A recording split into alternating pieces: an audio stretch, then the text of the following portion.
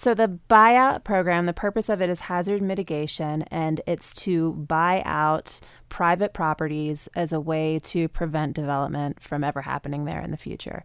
So once they're bought out, they become open space. They're not used. They're open in perpetuity. They're not redeveloped. And it might just be a passive open space, or it could be the sort of thing where there could be trails, access to the creek, something like that in the future. For a property to be eligible for a buyout program, does there need to be a certain amount of damage done to that property, or maybe no damage and they just happen to be in the floodplain or the flood zone? So it actually depends on the program. There's two buyout programs. One program's funded through FEMA. The other one's funded through HUD. That's the CDBGDR program. The FEMA program, it does need to be a certain level of damage. It needs to be what we call substantially damaged, which is 50% or more of the value of the structure. So if it's substantially damaged, it would qualify for the FEMA program. And it has to be in the floodplain to qualify for FEMA's program. We have a number of properties that weren't in a regulatory floodplain, and that's where the HUD program, CDBGDR, steps in, so we can purchase the property through that program instead. CDBGDR, it doesn't need to be substantially damaged in order to purchase. But for both programs, you have to have a willing seller. So it's not the sort of thing we could coerce someone or force someone into. They have to be coming forward willingly. So all of that alphabet soup is one basically a federal program, the other a state program, or is the HUD one still? That's a housing They're both and urban federal. development. Exactly. Housing and urban development. They're both federal programs. So the money to buy out those properties will come from the federal government. That's correct. In terms of the value and how much a homeowner would get, how is that value agreed upon? So the FEMA program, it's pretty clear. The value that we offer is the pre-disaster fair market value of the property, and that's determined by hiring two state licensed residential real estate appraisers, and we average the two together, and that's the offer price. The HUD program, CDBGDR, it's the same method where it's the pre-disaster value, but only if the property is in the regulatory floodplain. If the property is not in a regulatory floodplain, so we have a couple of properties that were damaged by landslides, they were nowhere near a regulatory floodplain. Right now, the rules say we can only offer the current fair market value, which is really tough because for some of these properties, I imagine they've got mortgages still on them and the house isn't there or it's severely damaged. So in order for them to participate, the property owner might not be able to participate because it might not cover the mortgage, what's left on the mortgage to only get the current fair market value. So we're actually working right now through the state of Colorado, through the Recover Colorado office, to seek a waiver from HUD to be able to purchase those properties at the pre-flood market value. So if that waiver is approved, everyone will get the pre-flood, pre-disaster fair market value. Will that waiver mean that it will be federal money or will state money come in? Still federal money, but it's really just the federal government recognizing that these properties were severely damaged. They are in a hazardous location. It's really inappropriate to redevelop them. And as a way to ensure that the property owners can participate, we'd be offering them the pre-disaster fair market value.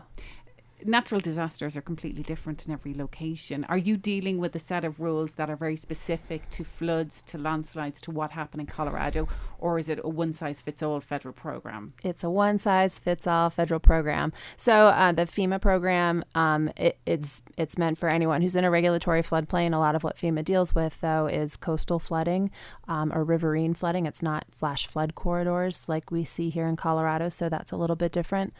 And then the HUD program, the CDBGDR, that money was actually appropriated as a result of Hurricane Sandy. And so that's where our money is coming from. And it's all tied into rules and regulations related to Sandy, which is great. The rules make sense for Sandy, for coastal New Jersey and coastal New York, but they don't recognize landslides and they don't recognize flash flooding. So what are some of the major barriers beyond what you've just talked about there, say the landslides not being recognised in the same way? What are some of the other barriers facing homeowners trying to get the buyout? I think the biggest thing right now is just the duration, the time it's taking, which is not unprecedented. We've talked with people who have experienced similar disasters like following Hurricane Irene in Vermont, and the buyouts just take a long time. There's a lot of money at stake, and we want to make sure that we do it right. We want to make sure that we are purchasing properties that are eligible. We want to make sure that people aren't receiving duplicative benefits in any way. And there's just a lot there are a lot of boxes to check off before we can actually start passing any money around. Now, you are dealing with people in the county, so people in Lyons have a different circumstance because they're dealing with the town of Lyons, but you're dealing with people in unincorporated Boulder County. I'm working with unincorporated county, the unincorporated Boulder County, and I'm also helping Jamestown a little bit, but Jamestown is administrating their program to the best of their ability, but the town of Lyons is administering their own buyout program. How many people are you dealing with looking for the buyout? I'm working with about 50 to 60 families. And those families obviously can't live in their homes. Are they in many ways still paying... Are those families still paying a mortgage on their homes? Are they paying rent somewhere else? What are some of the circumstances? It's all over. It's across the board.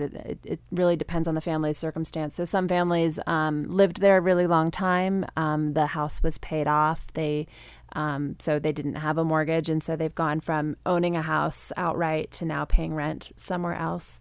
Some people qualified for temporary rental assistance as part of the flood recovery program. There are a couple of people out there that actually are paying rent and mortgage. Most people, it seems like, are focusing on rent, and their mortgage is either in a moratorium or in a forbearance, or the lender is processing a foreclosure right now, and they're sort of racing against the clock. If you were to get a foreclosure, then it would be the bank's problem now about the buyout? It would be the bank's problem. The bank would then own the property, and the bank could either sell it, which has happened already in a couple of instances where the foreclosure has gone through and there's a new owner that owns a flood-damaged property. That new flood-damaged property owner is eligible for a buyout program, but only at the exact price they paid for it. So in most circumstances that I'm aware of, the price they paid for it is much less than the offer price that we were offering to the disaster-affected property owner.